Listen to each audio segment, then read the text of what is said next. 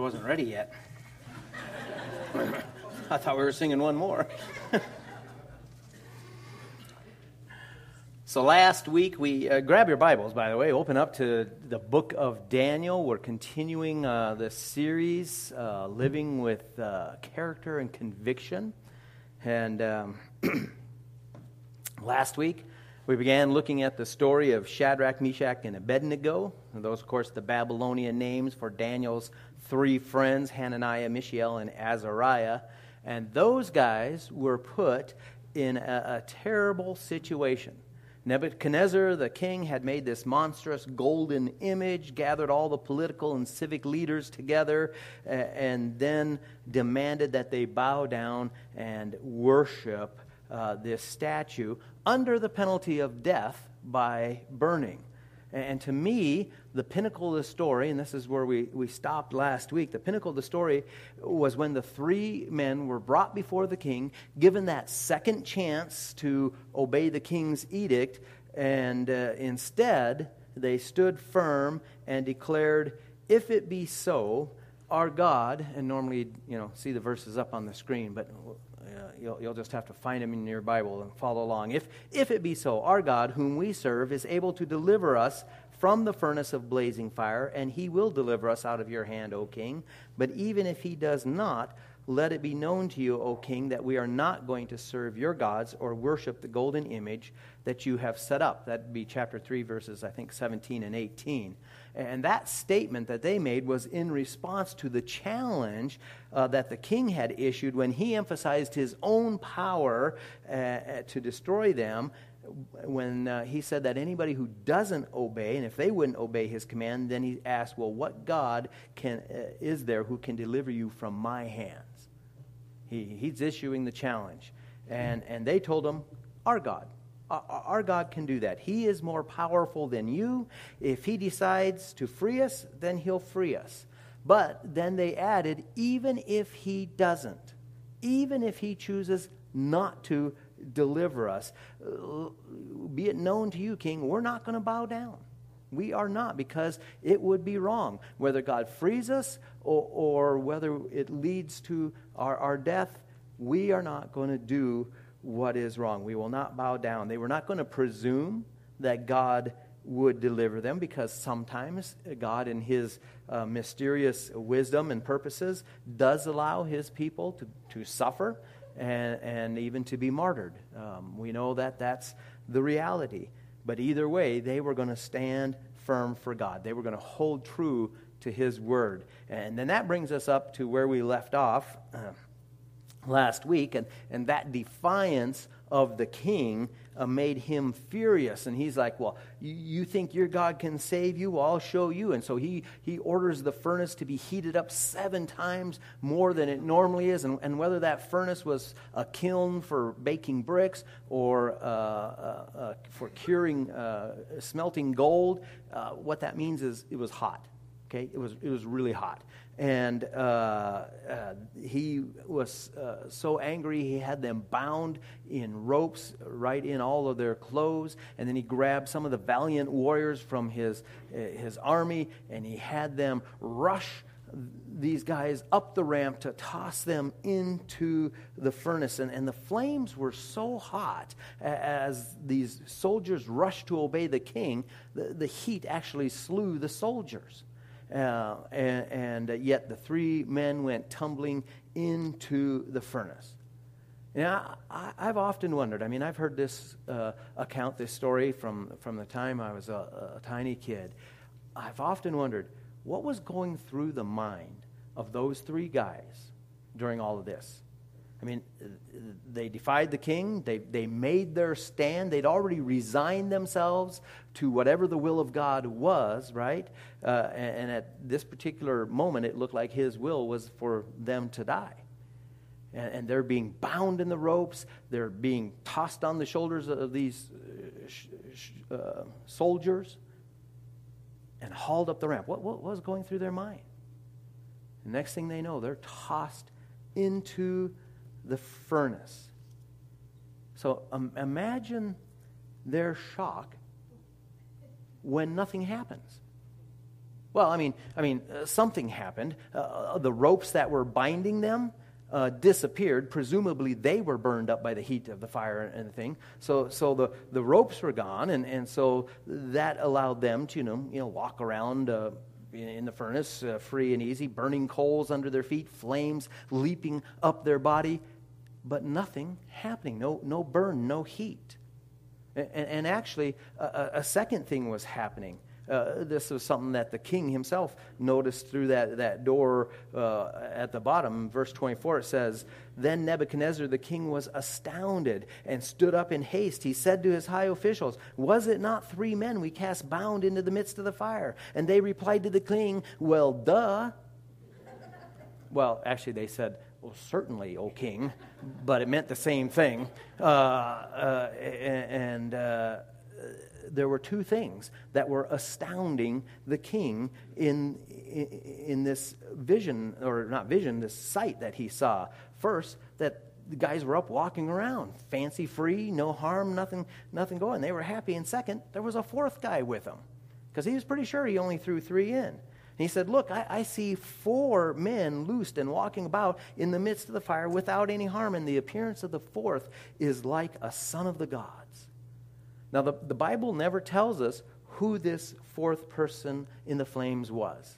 It could have been an angel sent to protect them. There's many scholars that think that it was Jesus Christ himself in what they call a pre-incarnate manifestation of Jesus, which is just a fancy way of saying Jesus showing up on earth in a body prior to the time he was born as a baby with a body. If you were to ask me, I would tell you, I don't know. Because the Bible doesn't tell us. And it really doesn't matter to me, because what it was God showing up. Right? The king had demanded, "What God can save you from my hand?" And Jehovah God, the God of Abraham, Isaac, and Jacob. The God of creation. The God of mercy and grace, who saves us from our sins. That God, the one and only true God, shows up and says, "Who can save from your hand?" Well, how about me? I can do this. Do you want to know who's more powerful than your command, who's stronger than your edict, king? I am the one and true God that can save. That's what was happening. God was showing up. And Nebuchadnezzar actually seems to get that point. He calls to the 3 and tells them to come on out of the furnace, because he wasn't going to go in and get them. So they come sauntering out, and presumably at this time the fourth man disappears, and the king and all the high officials and I'm assuming those tattletales that had first turned them in, they all surround them and start examining them and just looking them over closely, and not a hair on their head was damaged, not even singed. They were 100% okay. Their clothing wasn't burned. In fact, it didn't even smell like fire. And if you've ever been around a campfire, you know what a miracle that was. Everything was perfect. And all of this causes the king to issue a decree. He says, "Therefore, I make a decree that any people, nation, or tongue that speaks anything offensive against the God of Shadrach, Meshach, and Abednego shall be torn limb from limb, and their houses reduced to rubbish heap, inasmuch as there is no God who is able to deliver in this way." Now, keep in mind, Nebuchadnezzar is a polytheistic person, right? Meaning he believes in and worships lots of gods. So he's not necessarily giving up on all his pantheon of other gods at this point. He's just saying, well, this particular God, he's the one who has shown the power to even stop the king in his tracks. He's the one who can do that. And I think that's important to keep in mind as we move from chapter 3 into chapter 4 and the account that we get there, because as you're just reading through the Bible, chapter 4 begins with an expression of praise, and you might think that this incident with the fiery furnace has caused Nebuchadnezzar to become a believer in the one true God. Because look at the way chapter 4 begins. It says, "It has seemed good to me to declare the signs and wonders which the Most High God has done for me. How great are his signs, how mighty are his wonders. His kingdom is an everlasting kingdom, and his dominion is from generation to generation." So it sounds like, man, he's praising God now. He's figured this out. But as you read chapter 4, you realize that this expression of praise was not evoked from him because of what happened in the fiery furnace, but because of another incident that took place in his life. And we don't have a timeline, an exact timeline for chapters 3 and 4 in Daniel, right? Chapter 1, we knew that took place in 605 BC, because that was the year that Babylon first entered into and took captive Israel and carted off some of the cream of the crop back to Babylon. And that was also the year that Nebuchadnezzar went from being a general to king, because his father had passed away. So that year is pretty well set out. And then chapter 2 took place 3 years after that. So that'd be 602, because, since it's BC, you go down with numbers. So 602.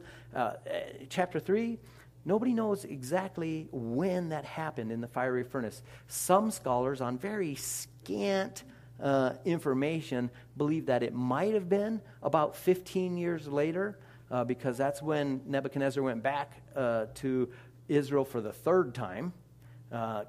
Kept putting down uprisings there, and the third time he just got tired with them and just wiped out the whole country and took them back. And maybe after that point is when he feels like, hey, I don't have to pay attention to this God of Israel because he's nothing. And so maybe that's when this fiery furnace issue took place. We don't know that. What we do know is that Nebuchadnezzar ruled for 43 years. So a fairly lengthy rule.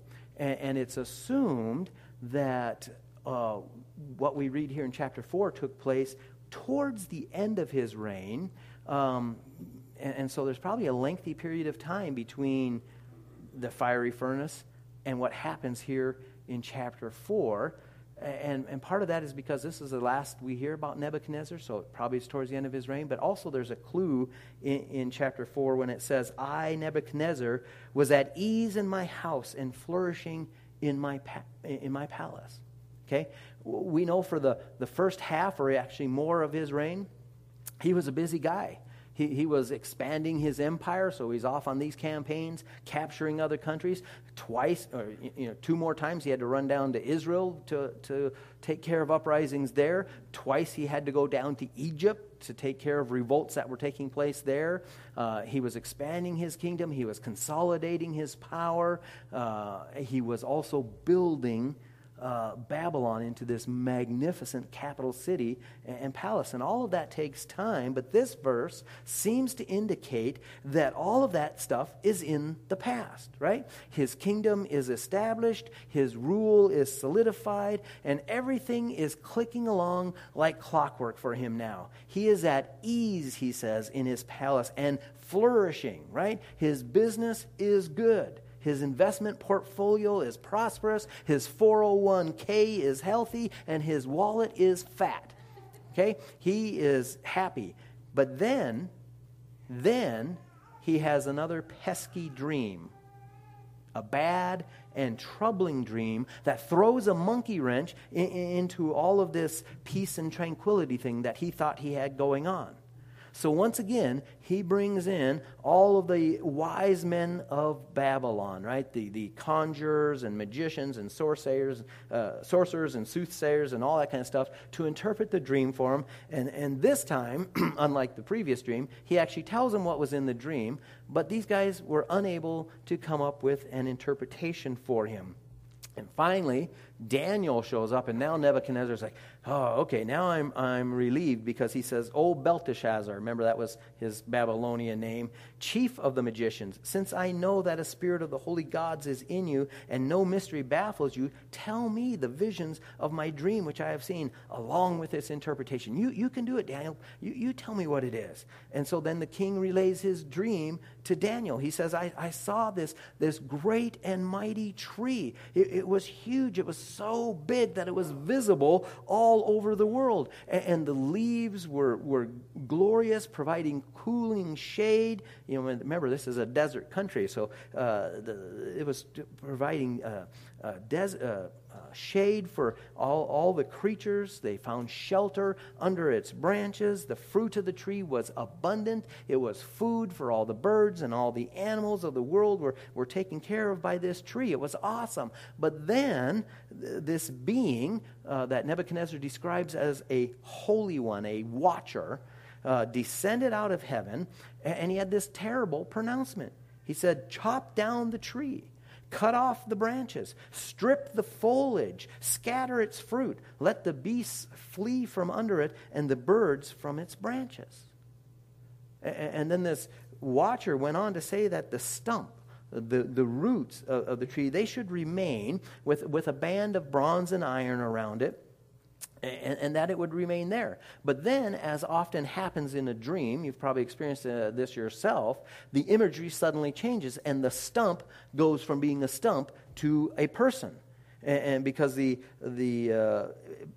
angelic being goes on to say, "And let him," not the stump, but it says, "let him be drenched with the dew of heaven, and let him share with the beasts of the grass of the earth. Let his mind be changed from that of a man, and let a beast's mind be given to him, and let 7 periods of time pass over him." And then this watcher goes on to explain exactly why this was going to happen to him. He says, "In order that the living may know that the Most High is ruler over the realms of mankind, and he bestows it on whom he wishes, and sets it over the lowliest of men." So that was his dream. Nebuchadnezzar shared all that with Daniel, and of course with the wise men that had been there beforehand, right? And you got to figure how these Babylonian conjurers would not have been able to come up with some interpretation, because it all seems pretty straightforward to us what that means there, right? Especially since the reason for the dream is explicitly stated. Here's the purpose of the dream. You know, the tree is so that you'll understand this thing. And I think it's more likely that these conjurers, they just didn't want to say what they thought it meant, because it was bad news for the king. And who wants to tell bad news to the king? You know, that's not good for your health. And so they thought they would just skip out on that. And actually, Daniel didn't want to tell the king the bad news either, but Daniel didn't want to tell him because he cared for the king. He cared for the man, which, by the way, I think is a really good example for us, right? Your boss may not be a Christian, but do you care about him, about her? Do you pray for them? Do you seek their well-being? Do you do your best work for them? And then look for openings and opportunities to be salt and light to them? That's exactly what Daniel was doing for his pagan boss, this king. He cared about the man. And I think that's a good example for us in our workplace. Daniel cared so much that the text says he was appalled by what this vision meant. And he couldn't bring himself to speak for a couple of minutes. In fact, it was Nebuchadnezzar himself who has to be the one to break the ice for Daniel and say, "Come on, it's okay. I can tell by your face it's bad news, but I can take it. I can handle the truth. So go ahead and tell me what this means." And so Daniel told him. He said, "You, king, you're the tree. You've become great. Your influence is all over the world, and it's under your power that people are being cared for. You're the tree. But you are going to be chopped down and turned into a lunatic." Okay? He didn't actually use the word lunatic or mental illness, but that's exactly what was going to happen to the king. Modern psychology would call what what the king experienced here, boanthropy, which is a specific mental illness that causes the person to think that they're an animal. Specifically, a cow or some other thing like this, where you go around eating grass, you avoid human contact, you obviously neglect personal hygiene and all this kind of stuff, and it's fairly rare, but there's cases of it even today. This insanity, Daniel says, would last for a period of 7 times. Now, it's not exactly defined what a period of time was, but most commentators believe that one period of time equals 1 year, so this would last for 7 years. And Daniel, in his explanation to the king, put it this way, that you, king, you're going to be driven away from mankind, and your dwelling place will be with the beasts of the field, and you will be given grass to eat like cattle, and be drenched with the dew of heavens, and 7 periods of time will pass over you until you recognize that the Most High is ruler over the realm of mankind and bestows it on whomever he wishes. Now, because Daniel cared about Nebuchadnezzar, and because he had built this relationship with him, and because he was looking for ways to be salt and light in this man's life, he goes on to offer the king some advice. He says, "Therefore, O king, may my advice be pleasing to you. Break away now from your sins by doing righteousness, and from your iniquities by showing mercy to the poor, in case there may be a prolonging of your prosperity." Basically, he was telling the king, you need to repent. And having a care for those in need, the poor, is an evidence of that changed heart, of that repentance. It's not all about you anymore. And you would think,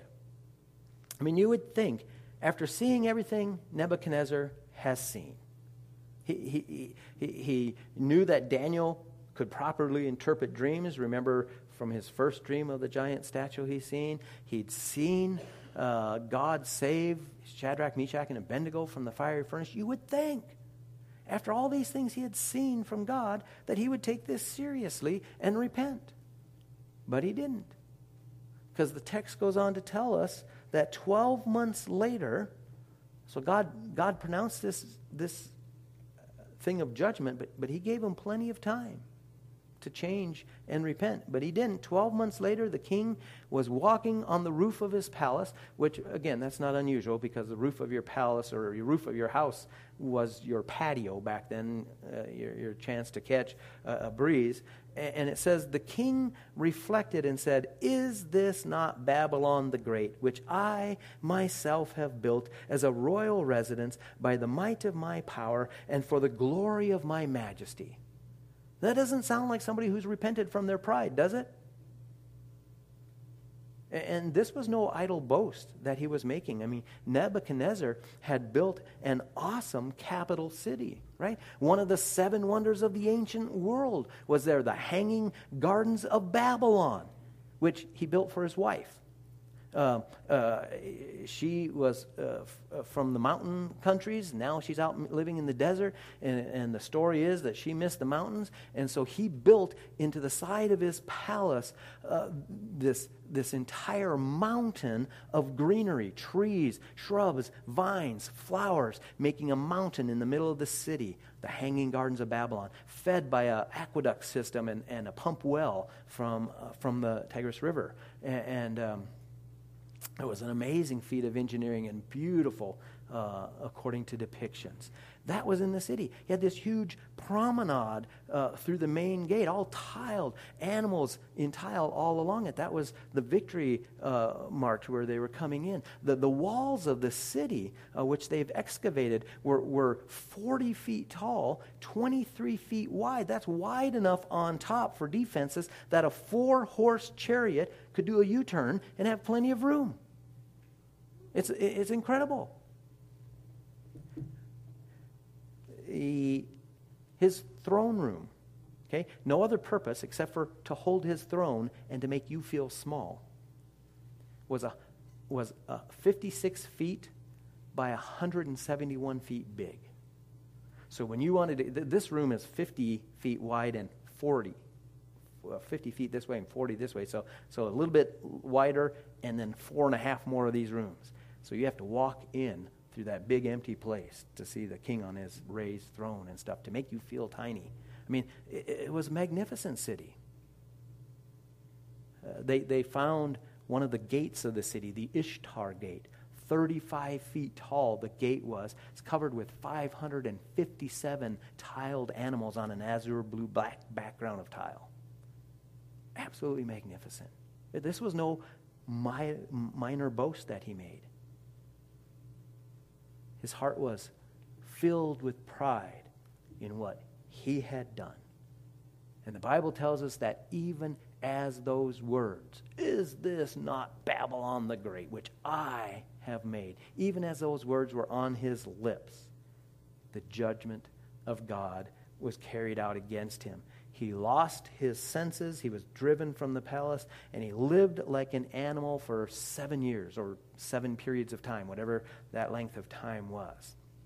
But then we read, "But at the end of that period, I, Nebuchadnezzar, raised my eyes toward heaven, and my reason returned to me. And I blessed the Most High and praised and honored him who lives forever. For his dominion is an everlasting dominion, and his kingdom endures from generation to generation. And all the inhabitants of the earth are accounted as nothing. But he does according to his will in the host of heaven and among the inhabitants of the earth. And no one can ward off his hand or say to him, 'What have you done?'"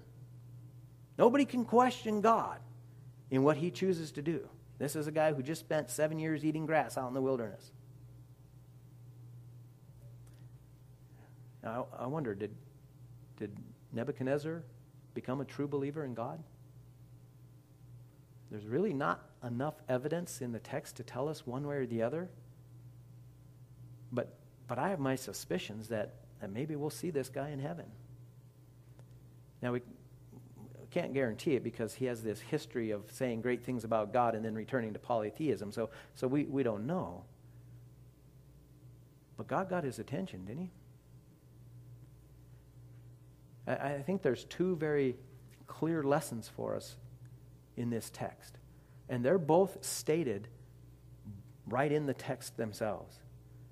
The first one comes from the mouth of Nebuchadnezzar in verse 37 of chapter 4, where he says, "Now I, Nebuchadnezzar, praise and exalt and honor the King of heavens, for all his works are true, and his ways are just, and he is able to humble those who walk in pride." Now, when you take these last 2 stories together, it's pretty clear that Nebuchadnezzar had a pride issue, right? I mean, it takes a lot of guts to issue a challenge that says, "What God can save you from my hand?" thinking that you are more powerful than God. And then in this episode, I mean, he's all puffed up about his accomplishments, the things he has done, the works of his hands. He believed he was the most powerful being in all the world. And in both instances, God showed him that he was wrong. That God knows how to humble the proud. And you know, pride is a sneaky sin that tries to entangle us even as believers. That's why there's so many warnings in Scripture about it. The Apostle John cautions us that the boastful pride of life is not from the Father, but from the world. And you know, we may not have the accomplishments of King Nebuchadnezzar, but it's pretty easy to get that "I done good" feeling, isn't it?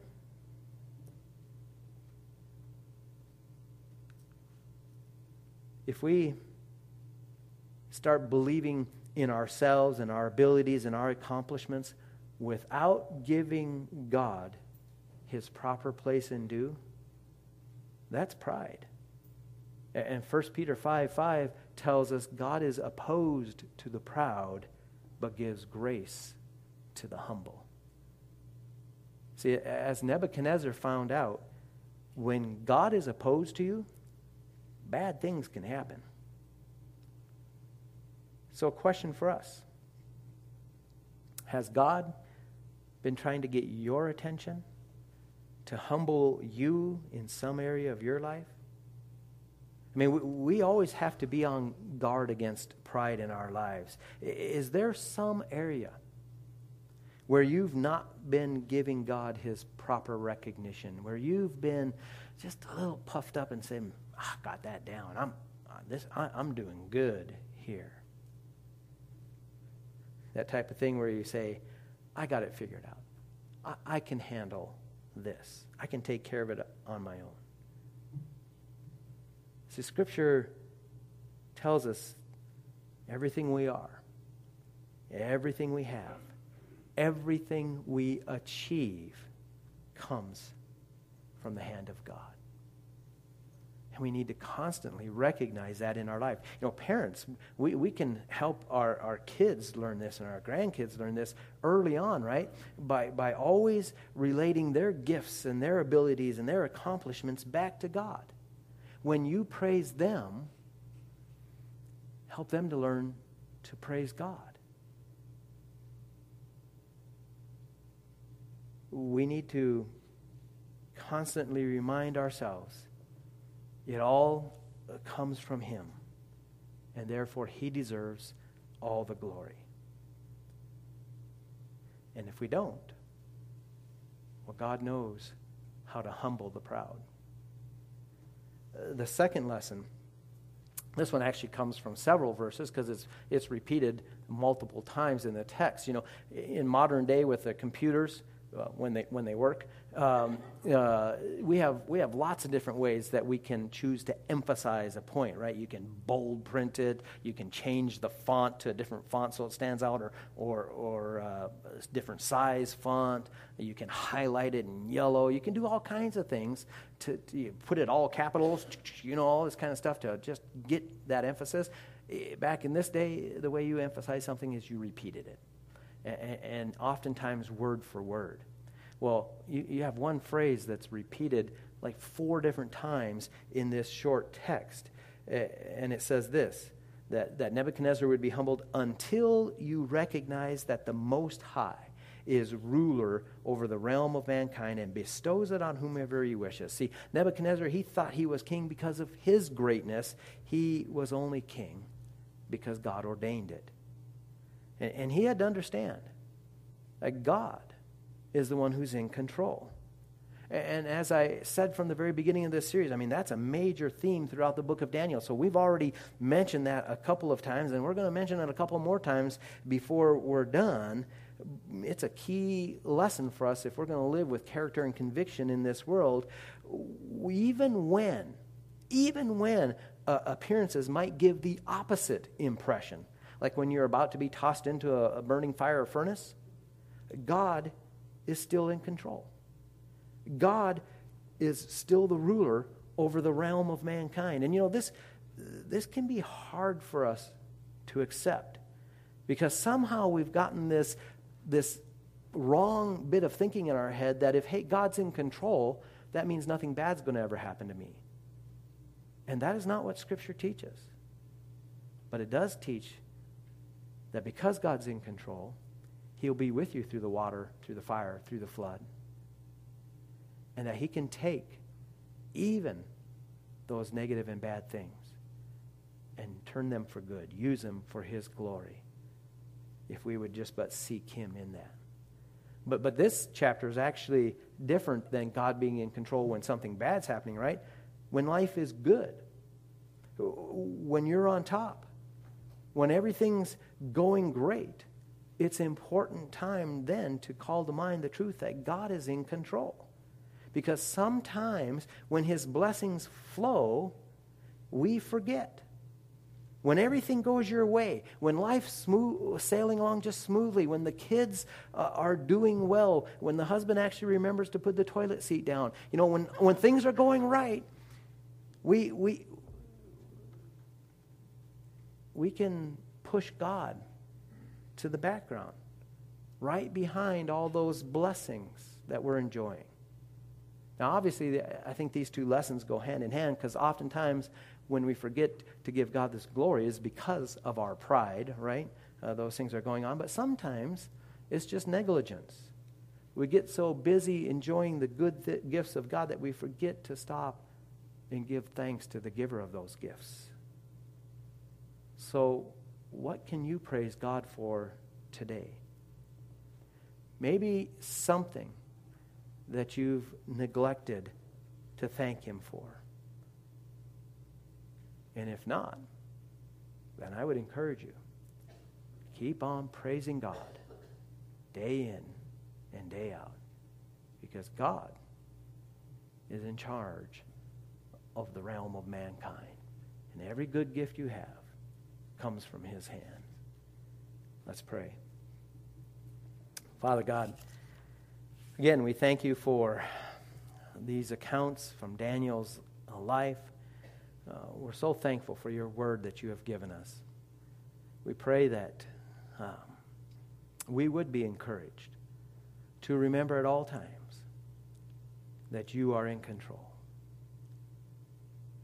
And therefore, we would not allow our pride to rise up, take hold of our heart, to think that it's because of our abilities, our goodness, our skills, that we have accomplished anything, but that it is always from your hand.